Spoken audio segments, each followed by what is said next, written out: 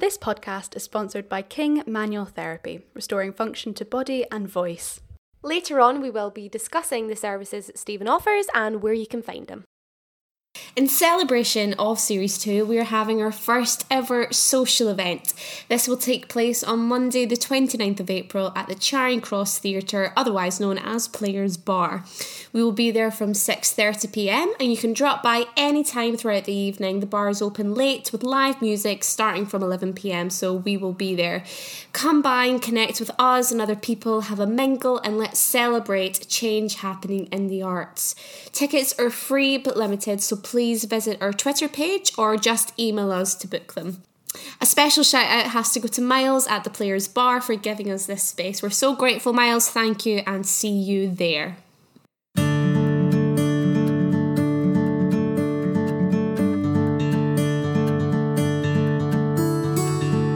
Welcome to Industry Minds, the podcast which discusses the importance of talking about mental health within the creative arts. My name is Scarlett Maltman. And today we are joined by the fabulous Fejiro Emasiobi. How are you today? I'm good, thank you. And yourself? I'm very well, thanks. Feeling a bit unwell, we discussed at the start. Yeah. Tired. Same. Shattered. Yeah, but thank you so much for coming in today. Thank you for having me. So Fejiro is a graduate of the GSA and has graced many shows such as I Am Because We Are, which toured Manchester, and you're currently appearing in All About Eve, the play on the West End. How's it going? Well, really well, yeah? thank you. You're loving it? So far so good. Fantastic. It's great. You're on a show today, aren't you? Yeah, show tonight. Brilliant. So we always start with a little word association game. Are you ready? Not really. I am notoriously bad at these. Really? Oh no, so I'm sure we'll you'll see. be awesome. Okay. First word. Rice Krispie cakes. Cereal? Chocolate or marshmallow? That's the question. Chocolate. Chocolate. Good choice. Acting. Life. Passion. Home. Family. My next one was family. Oh. Home. Yeah. Small doors. What? I put it because you're so tall. Oh, small doors. Yeah. Having to bend a lot, I guess. How tall are you? 6'4". 6'4". Yeah, my granddad's 6'5", so I think that's Runs in the family. Yeah, I think that's where it comes from. Wow, I love that. Laughter. Joy. Drama school. Training. Support. Friends, family. A sparkly neon raincoat. See, the first thing that came to my mind there was my friend Emily Baxter, because that's just something I imagine her wearing that. Amazing. Yeah. Theresa May. Dreadful. It's awful, isn't it? Yeah, it's just a literally joke, awful. really. But moving on from Theresa May, let's just start by tell us a little bit about you. When did you start developing your love for acting? I'd like to say I've always loved it, but I don't think that'll be. I won't be being completely honest, because I did it at school, so just doing it with friends, GCSE drama, but it was just for me, I took it as one of those lessons just to mess about, so I didn't really take it seriously. Okay. My best friends did it, so do it, go in for a couple of hours and just mess around. But for some reason, I wanted to go on to college and do it.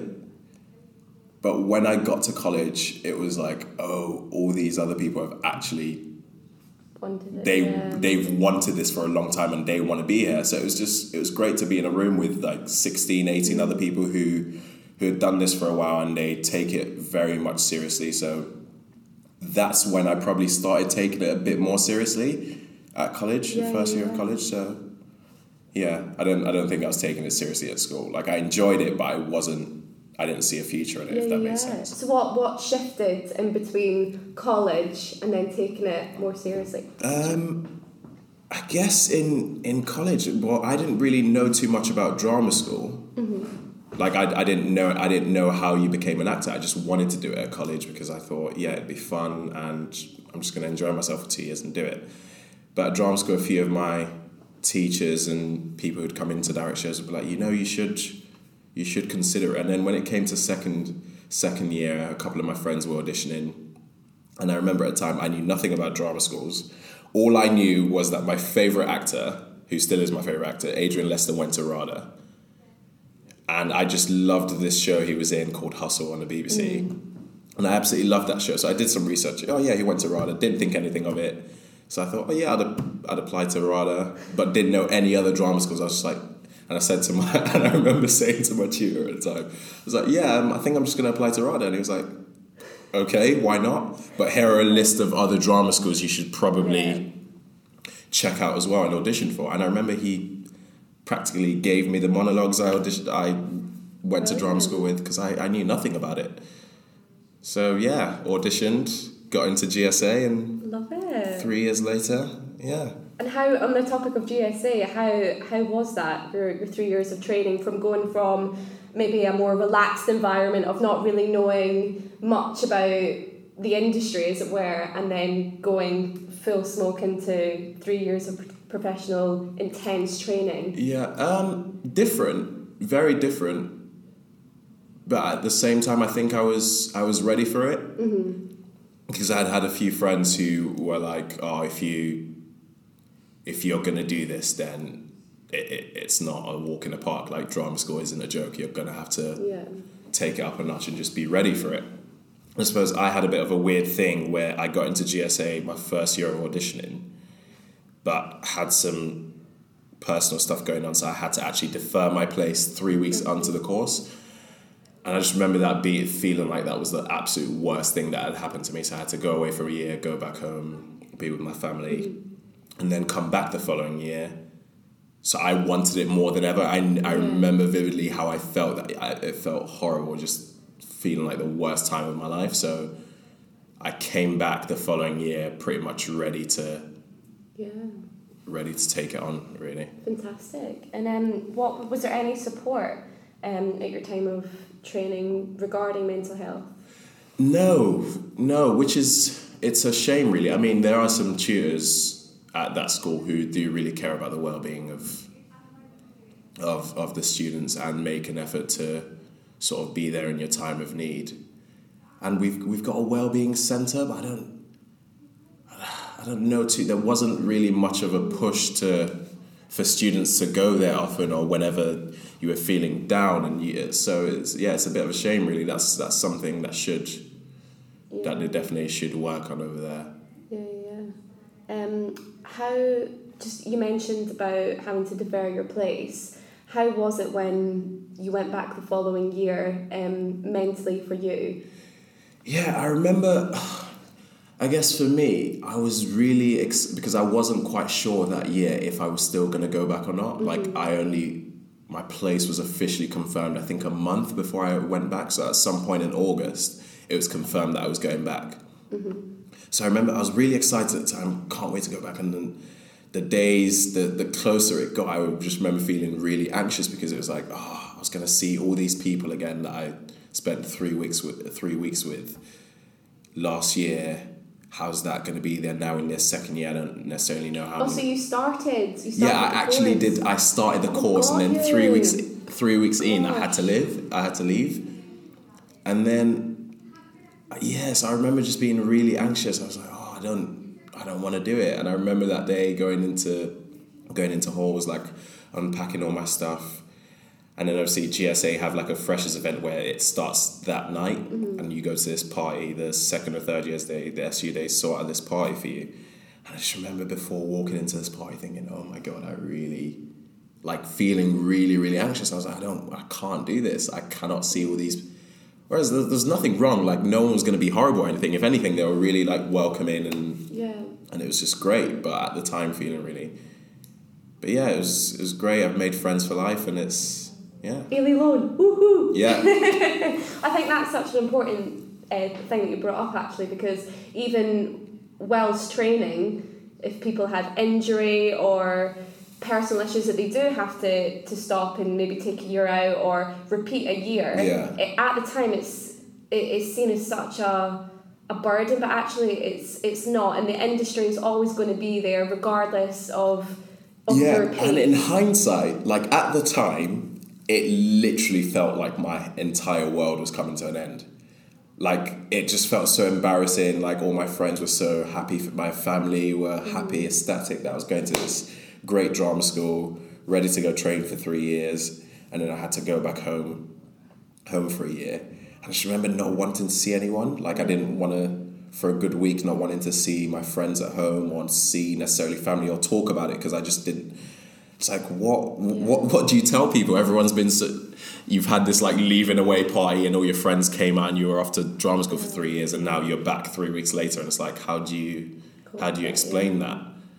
But in hindsight, I think it was absolutely the best thing to happen to me, because just looking at the scape of the 2 years, as much as I would have enjoyed my time at GSA if I went on, did the 3 years with that group, but I don't know, there's just something about the group I ended up in and the friends I've made and the connections I've made and the plays we did. I don't know, there's something different, and I just think I don't necessarily know how my journey would have panned out if I got to do that the first time as opposed to take a year out and come back. So I don't... Absolutely. Yeah. It's just that thing of it, that everything happens for a reason. Yeah, it does. It really does. And look at you now. You're slaying. Well, trying to.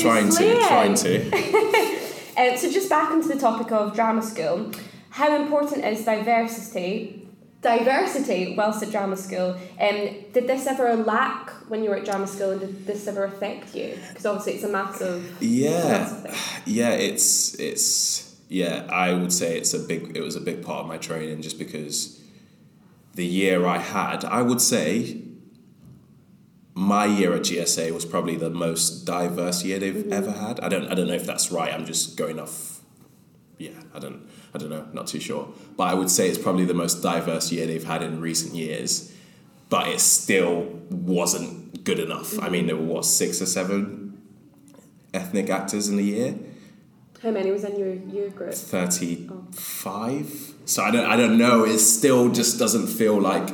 But for me, the biggest part of, I would say, diversity whilst I was training, and the thing I really wanted and I tried to push for, and I know a lot of people on my course tried to do the same, isn't just filling out some sort of quote about getting a bunch of actors of colour onto the course. It goes beyond that. It's like the material being used to train actors, the tutors, directors coming into direction. I mean, my entire 3 years, all my tutors were white. No one was of...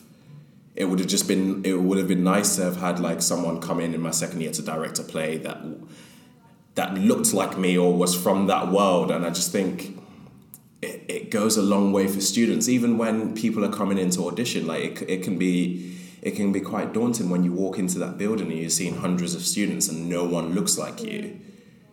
I just don't know how that affects someone's psyche. Whereas if you came in and it was like, oh, this school, they're like people who I can identify with that person over there, and it's like, oh, this is great. I can feel at home here if I do get in and come here to train. Like, I'll feel welcome. So I don't know, and choices of material being used to train actors. I mean, I didn't do, in my 3 years, my last play at drama school was Earthquakes in London, and that was the first time I played a role I could actually go up for in the real world, like, so to say. I just thought, it's such a shame. Like, we should,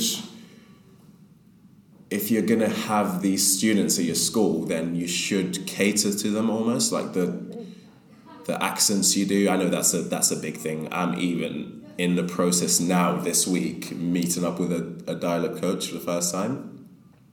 And I'm having to do that a year on from leaving drama school, because I've just realised in my year off, there's certain accents and things I've gone up for that I can't necessarily do, and I'm having to do that on my own and learn now. And it's like, it's great. I suppose you never stop learning. Yeah.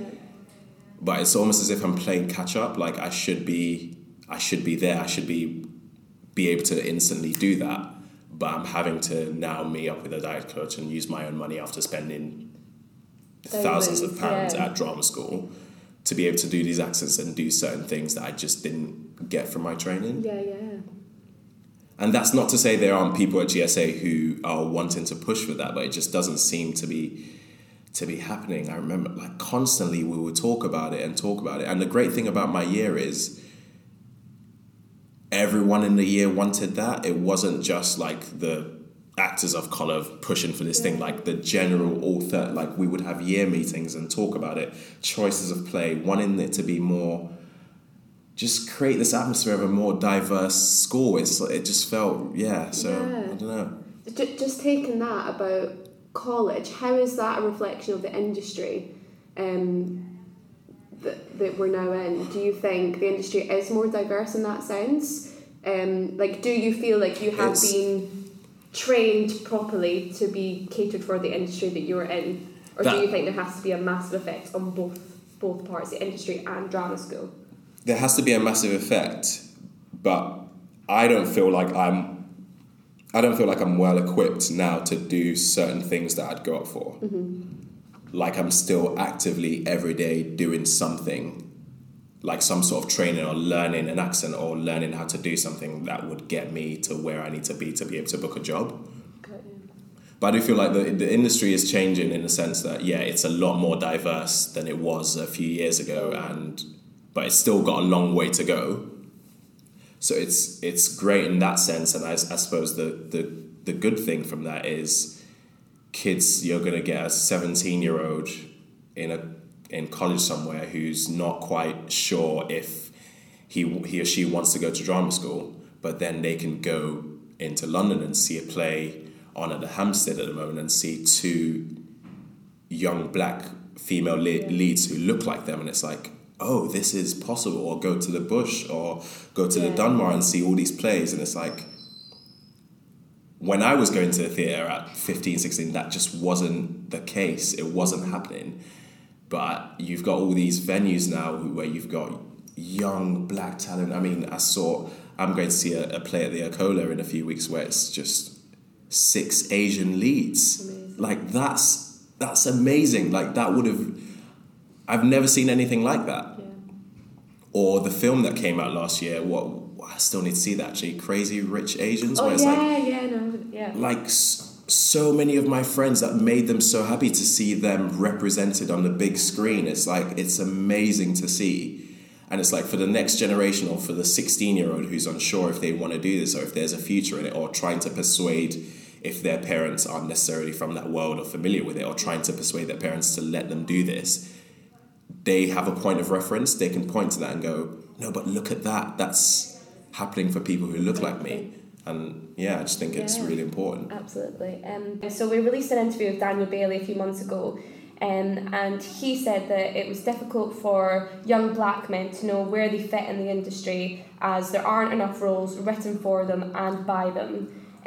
Do you think that it's important to have representation across writing theatre so that young people start to see their authentic stories on stage? If that makes sense. Yeah, absolutely. Just because, like I said, representation is everything. Because when you see people who look like you, it creates this sense of, oh, I can absolutely do that. Yeah. For the 16-year-old me sat at home with my mum every night watching Hustle, seeing Adrian Lester being able to do these different things and play this con man in a way, 1 minute he's got a Birmingham accent and then he's playing a Cockney the next episode, and then I'm like, how is he doing this? But seeing that and seeing this man, he's older than me, but I'm like, if he can do that, what's from stopping me being able to train and do that? So it's like, when you're constantly going to the theatre, or there's new writing, or there's a play on, and it's just of people who look like you, and it's like, that's amazing. Like, I saw Misty twice last year, and I write sometimes, but I'm just like, I'm not sure if I necessarily want to push that and do that. But seeing Misty and seeing Arinze Kenny on that stage doing that, I'm like, that is possible. And just seeing how amazing that play was, I was sat there thinking, what's my excuse? If he can achieve that, it means there's a space for it, and there are people who would pay to see that. And it transferred to the West End and was on for weeks. So if people are paying to see that, and it shows that it's needed. We're not in that time anymore where it's not going to sell, or Black Panther did however billion last year. It's like, it's crazy. So I don't think there's an excuse. It's just people are being lazy when they say there isn't a space for it, or we can't put this. It's just lazy talk. I feel. Yeah, absolutely.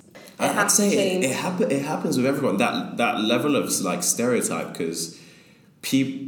I mean, I walk down the street and people see me and they just assume I'm a certain way, or I'm 6'4", I'm supposed to be this. That same thing happened to me last year. I had an agent whilst I was getting ready to leave drama school. I took a meeting with an agent who was my second meeting with this guy. I'd sent him a couple of self-tapes. He had seen me do a show, and I was ecstatic. I was like pretty much ready to sign with him. Yeah. And then in my second meeting, I've never talked about this, but then he went, yeah, just this is one thing. I think you're great. There's a market for you. You're going to do so well, but it's just, I don't know. You just need to black it up a bit. But then fucking joking. I sat there and it literally felt like someone had, when you hear something and it's like, please tell me that this guy didn't, and I didn't know how to react. It literally felt like someone had punched me in the face. But then so I sat there just so confused, and I was hoping I didn't hear it. And he was like, yeah, I just think, you're this guy. A lot of the roles you're going to go up for, you just need to, you're well spoken. You just need to. So I wouldn't even necessarily say I'm well spoken, but I don't know what does that mean? Are black people not supposed to speak? I was like, what does that mean? For fuck's sake. And in that moment, I knew I wasn't. Yeah, he works for a great agency, but I knew there was no way I would sign with anyone like that. No. And it's like that happens constantly, where it's like people think if you're a certain way, they just assume what you are based on what you look like or the color of your skin. You're meant to act and be a certain way, and it's disgusting. It's like that shouldn't be happening. And these are people who are working in our industry. If I'm going for a role that requires me to be a certain way, isn't that the whole point of me training? Like exactly. I've been able to. I spent 3 years of drama school. I'm pretty sure I can walk into an audition and prepare to. I don't know. It doesn't make any sense. So what am I supposed to walk around every day for the rest of my life doing being this stereotype just because I'm an actor? I'm like, no, I have a life outside of this. I'm not gonna. It's fucking. Oh my god! I cannot believe that. Yeah. So, going back onto the topic of drama school, and I guess just in the industry as general, but I think drama school, it can be a very challenging time for most actors, and a time that I remember particularly well, where I battled with quite a lot of self-doubt and found it really, really hard to love myself. It was when I start all the questions: am I good enough? Am I pretty enough? Am I skinny enough? Am I all this to cater for an industry that's constantly telling us not to love ourselves? Did you ever struggle with self-love and acceptance? Yeah, definitely. It's that thing of like constantly walking around with a chip on your shoulder. Like I remember the first 2 years at drama, I wouldn't say I was happy. Like I had a great time. Like I made great friends, but I wasn't. There was just something that felt off. Like within myself. Like looking back, I know I wasn't happy. I had this constant. I felt like I constantly had to prove myself. I had this chip on my shoulder where I felt like I was seeking acceptance. Whereas I've learned now, like everyone should find that acceptance within themselves. Like I was seeking acceptance in the wrong places. Like I constantly wanted that reassurance from my teachers or these people to say, oh yeah, you're good, you're doing the right thing. And if I didn't get that, I was like walking around with this thing all day, and it was like it's horrible, because everyone needs to find that acceptance within themselves and just find that level of self-love, because we're in an industry where you face an unhealthy amount of rejection. Yeah. Like I know it gets drummed into us at drama school. Like it's never about you. You're going to go into certain rooms and they're going to say no, and it's not about. But at a certain point, that's gonna for anyone, it's going to take its toll. Like if you do, the average person will probably. Some of my friends who've got real jobs would go for a couple of interviews, maybe 3 or 4, and they're likely to hear back from one that they've probably got the job. But if you're doing 2 auditions in a week and it's like, no, after a few months, that's going to take its toll on you. But when you just learn to love yourself and it's like you go into the room, this person's opinion on you does not define who you are. So it's freeing in that sense, because now you can just go in, I've got a job to do, I've got an audition, and it's fine if I hear back. Yeah. I don't care. I've done it now. Have you ever seen Breaking Bad? What's his name? Bryan Cranston. Yeah, have you seen the interview with him?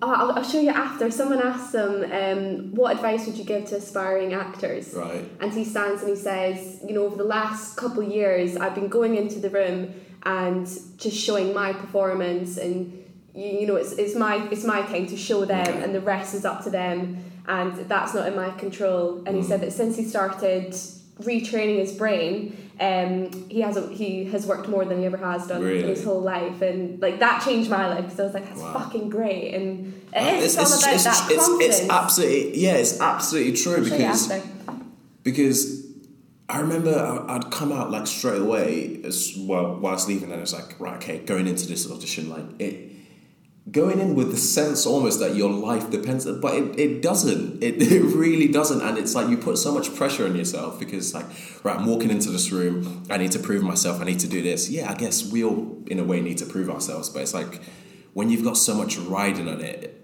for one, you're not going to do a good audition, and it's not healthy, because you're going to walk away and it's like constantly checking your phone, your emails, your this, and it's like, but now I'm just at a point where I just go into the room, I do it, and if it's fine. Like the moment I've left that room, it's like I'm not thinking about it anymore. Yeah. And it's just it's done. Because I just cannot put a lot of effort into what someone else thinks about me. That will drive me insane. And I used to care so much the way people saw me, or the way I've got to be a certain way in this room for someone, because of how someone else views me. But that's their own insecurities. I cannot put so much weight on how other people view you. You can't live your life like that. You just it's not healthy. The same as when you go for, say you have a bad audition. I've certainly had loads of off auditions, and I used to beat myself up about it, like, I missed that note, or my intentions weren't there. But now it's like, okay, I had a shit audition, whatever. Like you can't. There's nothing. There's not. Once it's done. Not robots. Once it's done, the moment they go, "Thank you, it was nice to meet you," it's absolutely done. There's nothing you could do about it. So why beat yourself up for the next couple of days and not be able to live your life and take it out on everyone else in your life for the next 48 hours, as opposed to just be free and just enjoy the moment, and it's like you walk away from it, it's done. Exactly. What do you think, for people out there listening, who maybe are struggling with self-acceptance and self-love, what are any tips that you would maybe give to those people? Because obviously it is harder said than done. It is really hard to love yourself in an industry that's pigeonholing people and saying you should look like this, you should look like that. I guess it's actually one thing I've started doing recently, and I learned this from a good friend of mine, actually, Emma, who, like, in an unhealthy, like, it's not unhealthy. I used to find it so weird when she started doing this thing where she is the epitome of loving yourself. Like, she unapologetically loves herself. And I used to think, how does she do that? But I've just started practicing certain things that she probably taught me. It's like spending time with yourself, spending time on your own, and actually truly getting to know who you are as a person. Like, I started doing this thing now, maybe once a week, I'll just go out for dinner by myself, like sit in a... but honestly, I love it, because I'm such... like, I love my own space anyway, but I would have never done that a year ago. But I've been doing this for the last couple of months, where like I'll just sit in a restaurant, like have to probably go see a film. Like Sundays are my day off now, so in the afternoon on a Sunday I'll go see a film. Maybe but just actually spending time on your own, and it's like it's nice. You get to know yourself, and it's like you get to actually cherish yourself. And it's like, yeah, self-love it's easier said than done, but just when you do that and actually look within yourself and see yourself how you would want other people to see you, and I guess that's where it is. Yeah.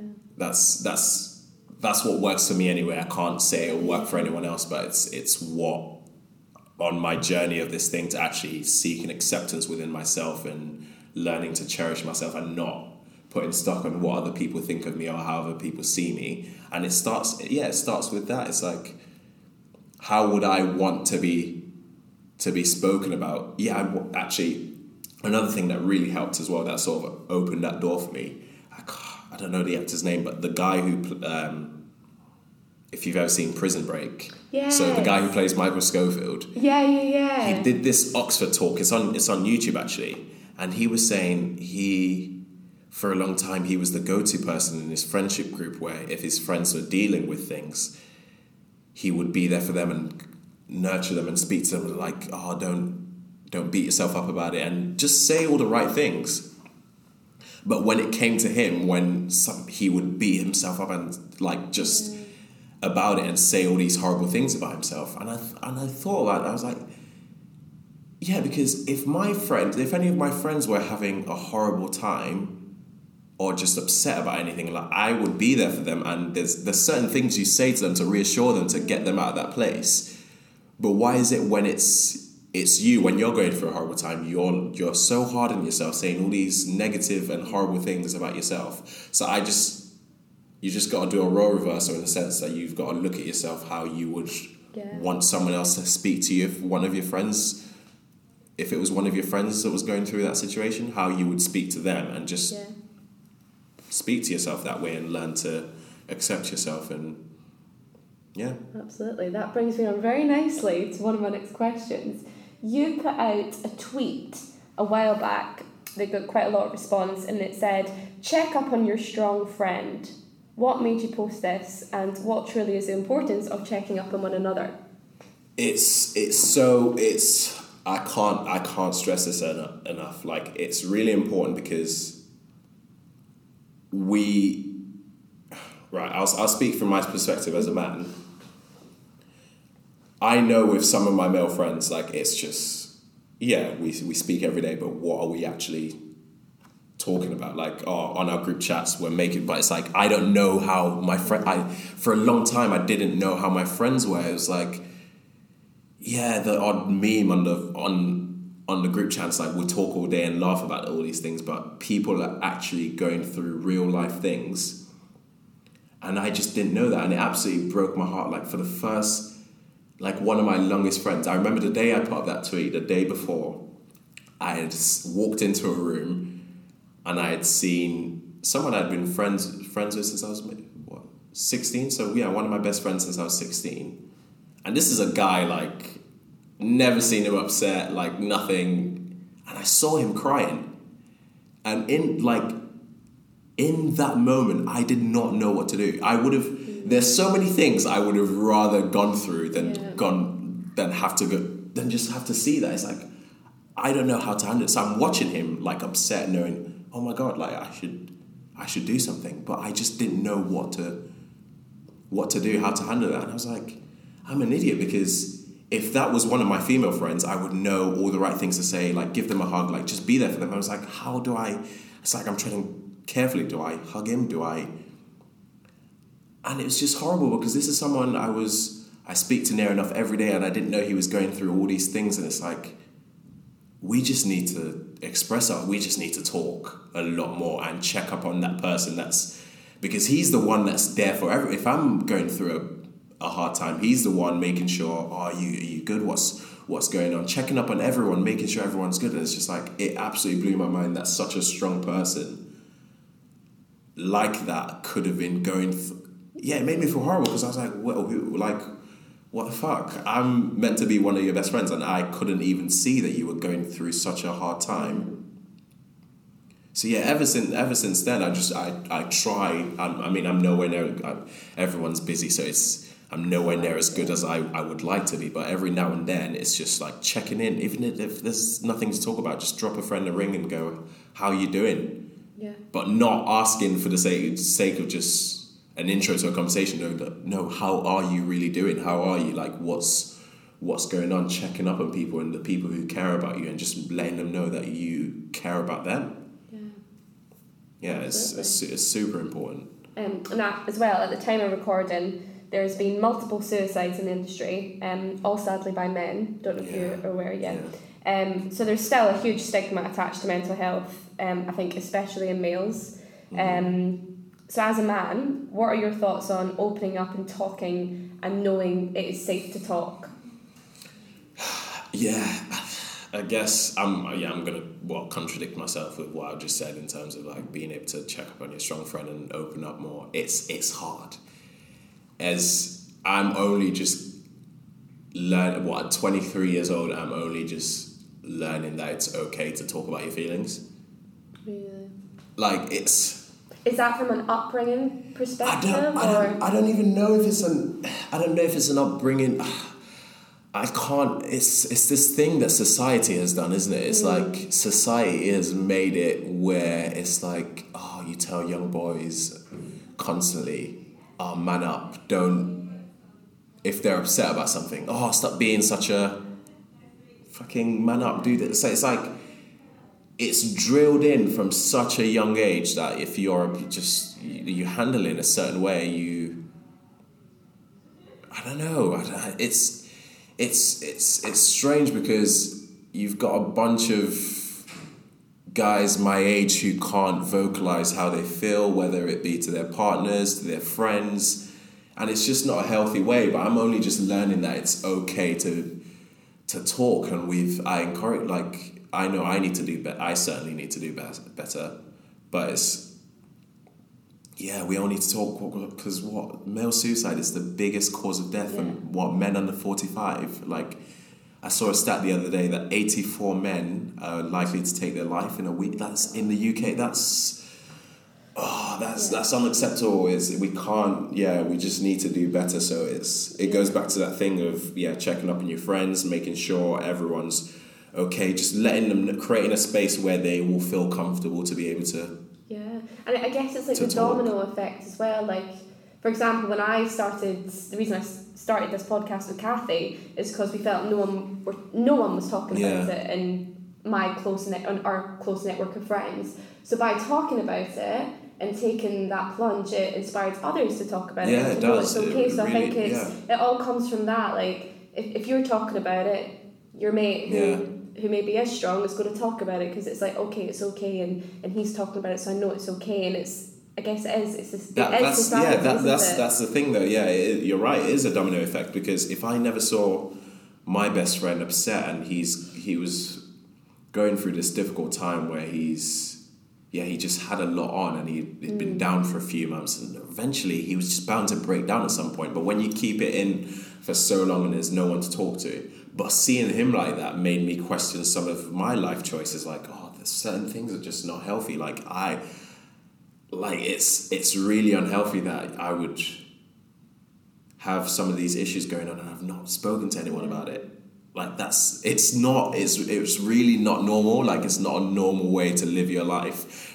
It's like we're all so caged, and it's like we can't let go or let our guard down ever, because of society has told us it's not right. Like, well, fuck them. Like, everyone should be able to talk about how they feel, and as long as you're not hurting anyone, you're not inflicting harm on anyone, everyone should be able to say how they feel at all times. And it's just being able to voice that and seeing, that's why what you guys are doing is such a great thing, because listening to some of the other episodes and hearing people of the same age group as me being able to come on here and open up about their struggles and how they felt in the past, then that gives me the confidence to know, okay, yes, it's okay. No one's really gonna do anything to you if you open up about how you feel, and that lets the next person, and so on and so forth, and it's going to trickle down, and hopefully we're going to get to a better space where people are just comfortable to be able to talk about how they feel.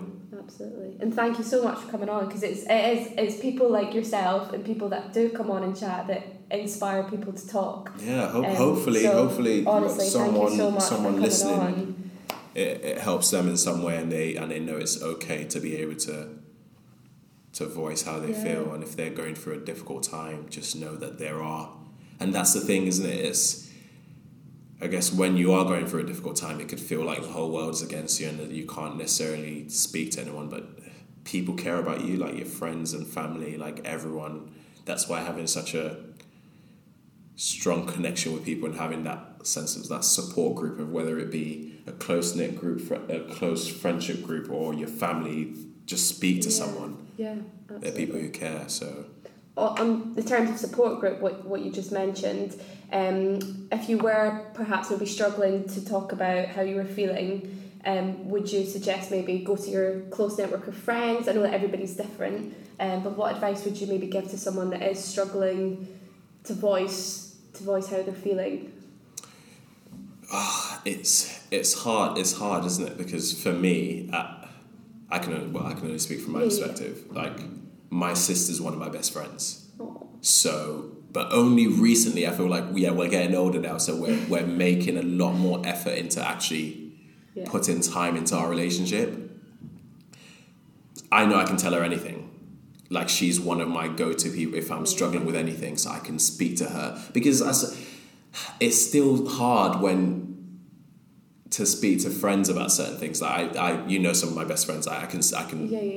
It's fine. I can speak to them about anything, and it's like, okay.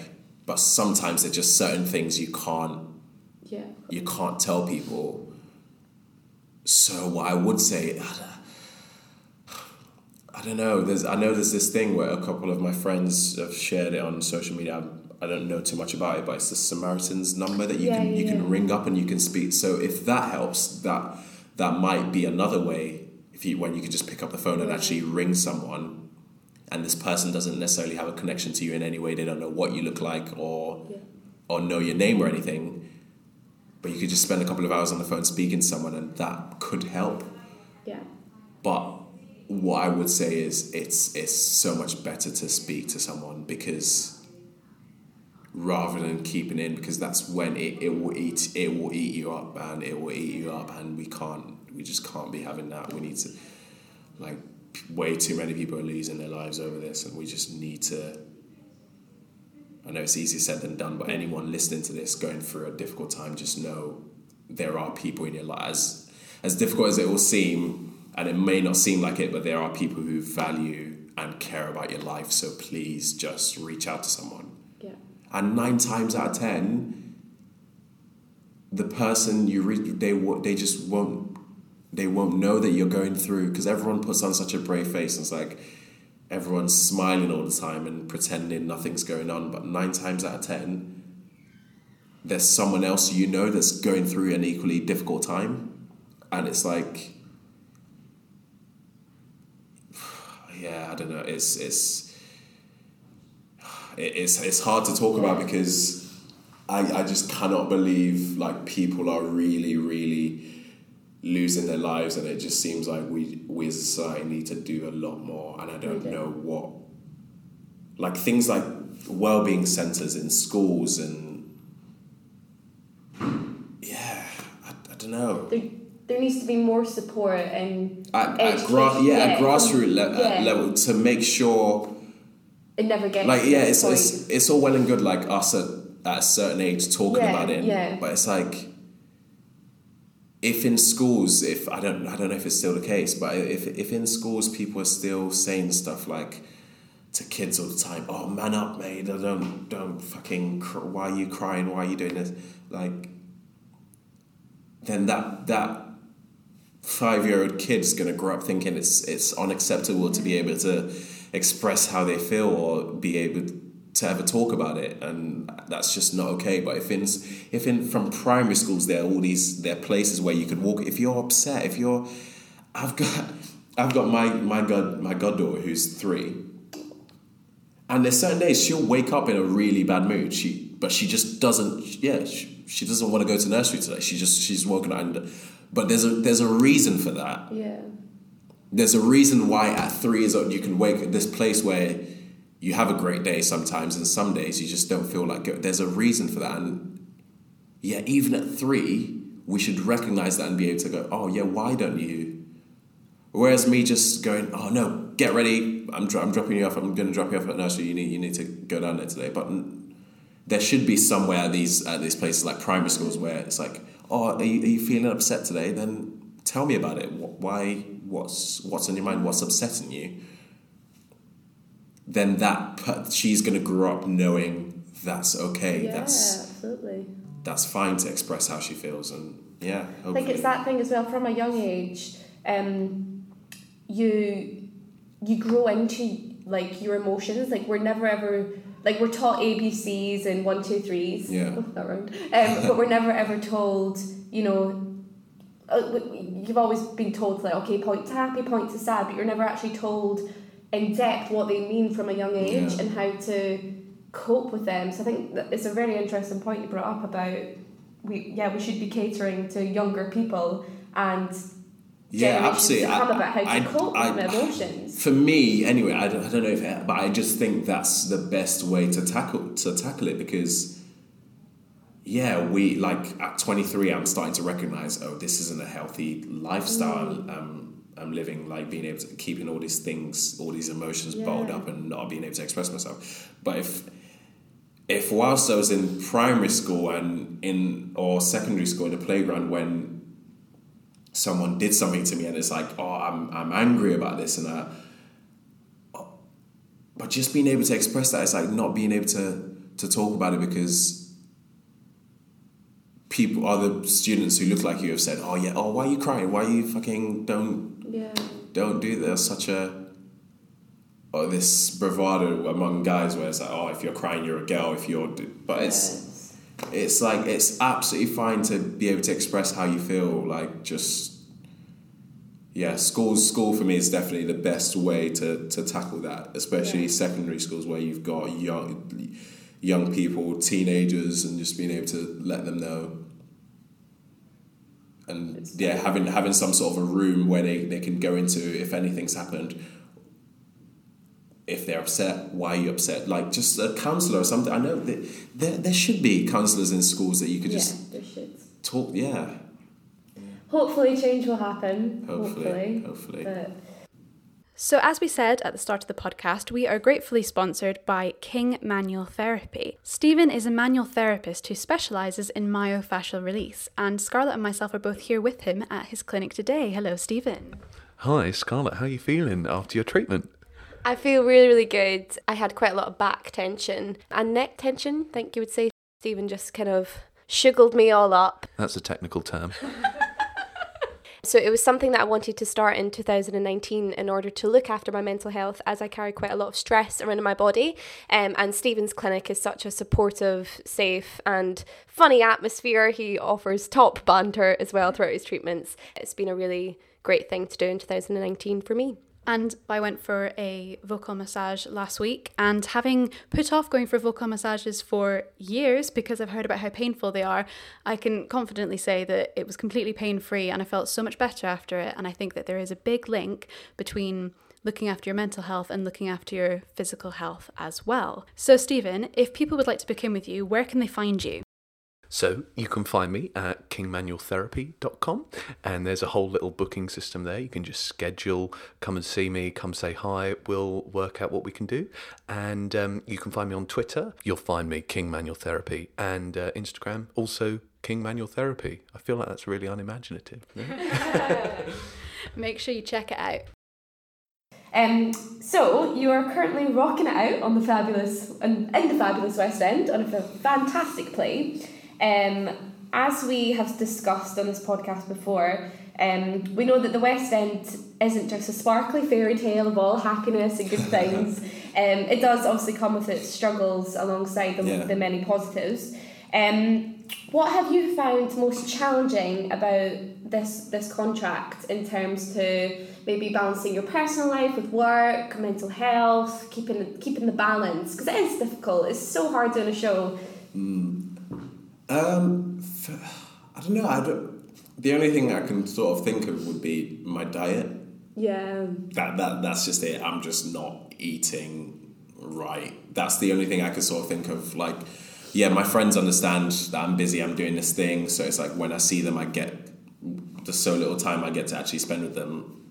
We have to work on that and value those little times. But yeah, the only thing I can think of is my diet. I remember the first 2 weeks of us moving into the space, I was really ill because I just wasn't.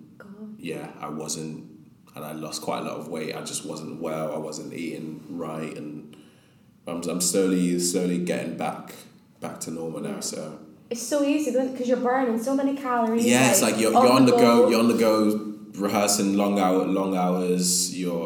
Especially those first 2 weeks when we moved into the space. So it's like we're still rehearsing every day, and it was during previews, so we had shows at night as well. So it's easily done skipping meals, but you gotta do it, man. You gotta eat right and meal prep. Yeah, I'm terrible at that. I was as well. Terrible. I was.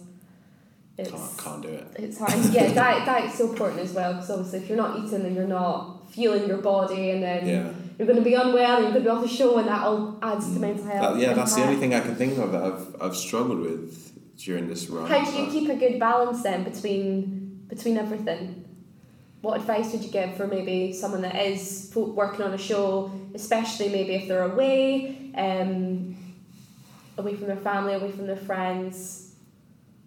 What's the balance? Sorry, I'm putting you in the spot. I don't know. I know for me, I'm really struggling in the sense at the moment that it's like keeping in touch with people, like little things. Like I'm such a home, I want to. If I could stay at home all day. Where's home? So up north. My parents live up north lovely. in Preston. So I'm going to head home and surprise my mum this weekend for Mother's Day, but. Luckily, this isn't coming out this week.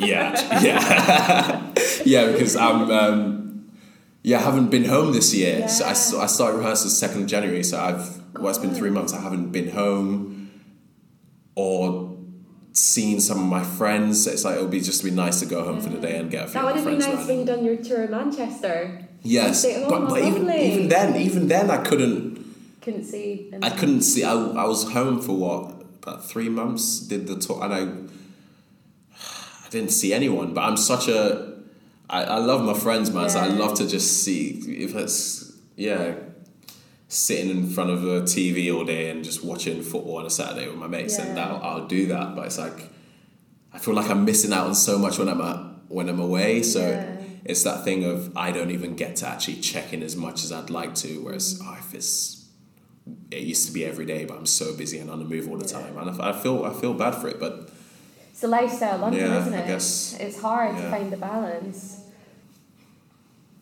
Positives about the show. In what way has getting particularly this job or working? How has that helped your mental health as a positive? Yeah, just speak because I guess it's a massive company like of actors. And then just getting to speak to, I've gotten quite close to a lot of the older actors and just constantly picking their brains and wanting to know certain things and what steps they've taken and how this acting thing's played out for them.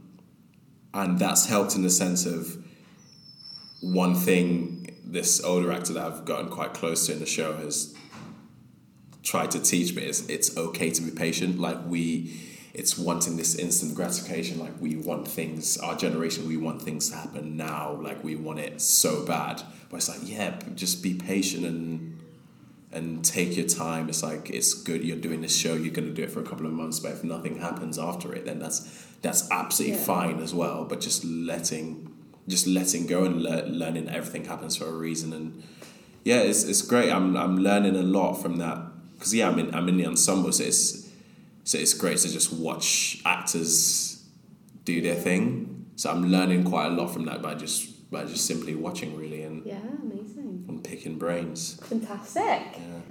Yeah. What are the difficulties of playing a role and having to do it, particularly in a long contract, and having to play it over and over and over and over and over whilst dealing with life on the set? That's a really good question. It's just you've just got to find the joy it's finding a joy in different things and just constantly discovering, I think, because it can get, I mean, we're going to be, by the time this finishes, we would have done it for the entire run would have been about four months maybe. God, yeah. So it's constantly finding just discovering new things, finding the joy, and just it's having fun. And it helps when everyone in the company is great as well. Yeah. Like everyone just seems to actually be having fun on stage. So it doesn't feel stale yet. Yeah. Fingers crossed. Yeah. Brilliant. So, last question. Could you walk into a room today and say, I'm having a bad mental health day? Oh. Depends what room. Definitely, depends what room. If I walked into a room with, I guess, my flatmates, I feel like I'll be comfortable to say that. If I walked into a room with some of my best friends, I couldn't walk into a room full of strangers or people I don't necessarily know. I don't know how that will go down. But I think some rooms, yeah. What about the show you're in? Could you walk in and say it there? Again, I think it depends. It depends who in the company. Yeah. Like, I know I could walk into my dressing room, the room I share with 3 other guys, and I think I'm close enough with them where I could say that. Or some other members of the ensemble I could, Brilliant. Thank you very much. We're on to our last game, which is finished another game. Oh, God. Here we go. So, my favourite breakfast of all time is? Crunchy nut. Oh, very nice. Yeah. Do you have it dry or with milk? Oh, who has crunchy nut dry? People have it dry, just out the bag. Nah, come on. Or sometimes with yogurt on it. Yeah, I can't do the yogurt thing. No. I had crunchy nut this morning, actually. Oh, fantastic. Any berries on there? No, can't do the pure and simple. Just standard. Can't do the fruit and cereal thing. or dry. Yeah. In the future, I want to be happier than I am today. Yeah, I would hope to just be comfortable and happy. Yeah. Got you. Brilliant. You like this one. Ailey Loan is a legend. My favourite film is. Sorry. It's so hard. This is The Departed. The Departed. A dream role of mine would be. Iago. Ooh. I'm happiest when.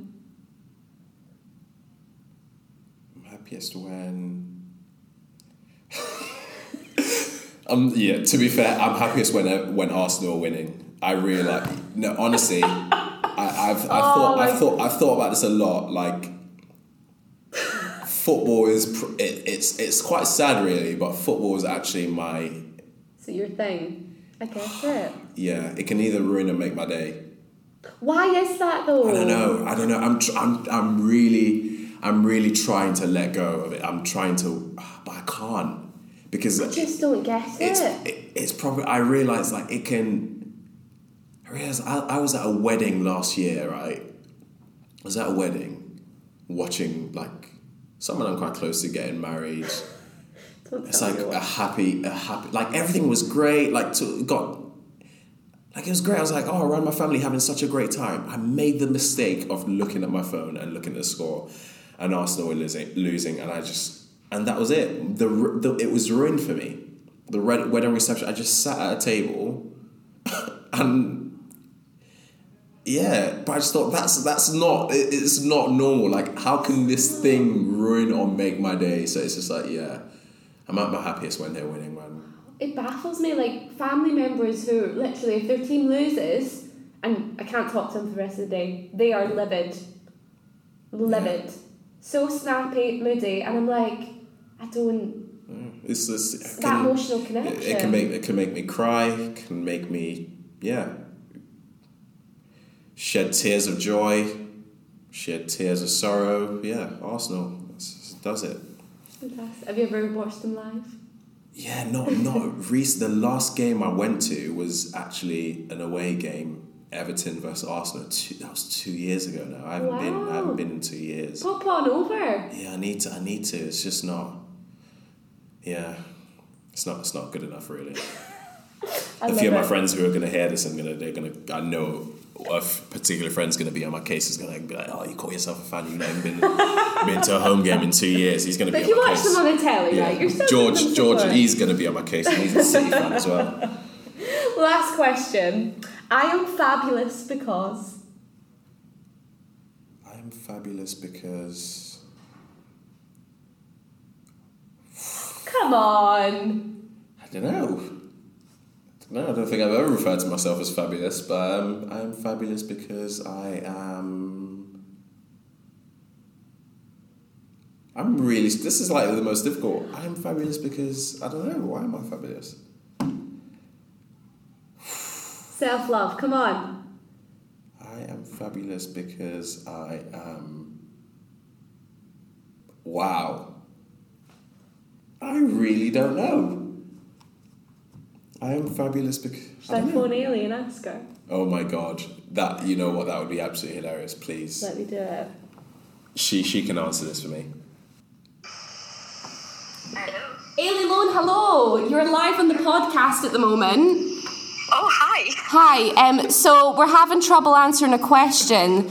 So the finish the sentence question is, I am fabulous because... Why is he fabulous? Fejiro? Yeah. He is the most kind and supportive and loving person that anyone would be lucky to have.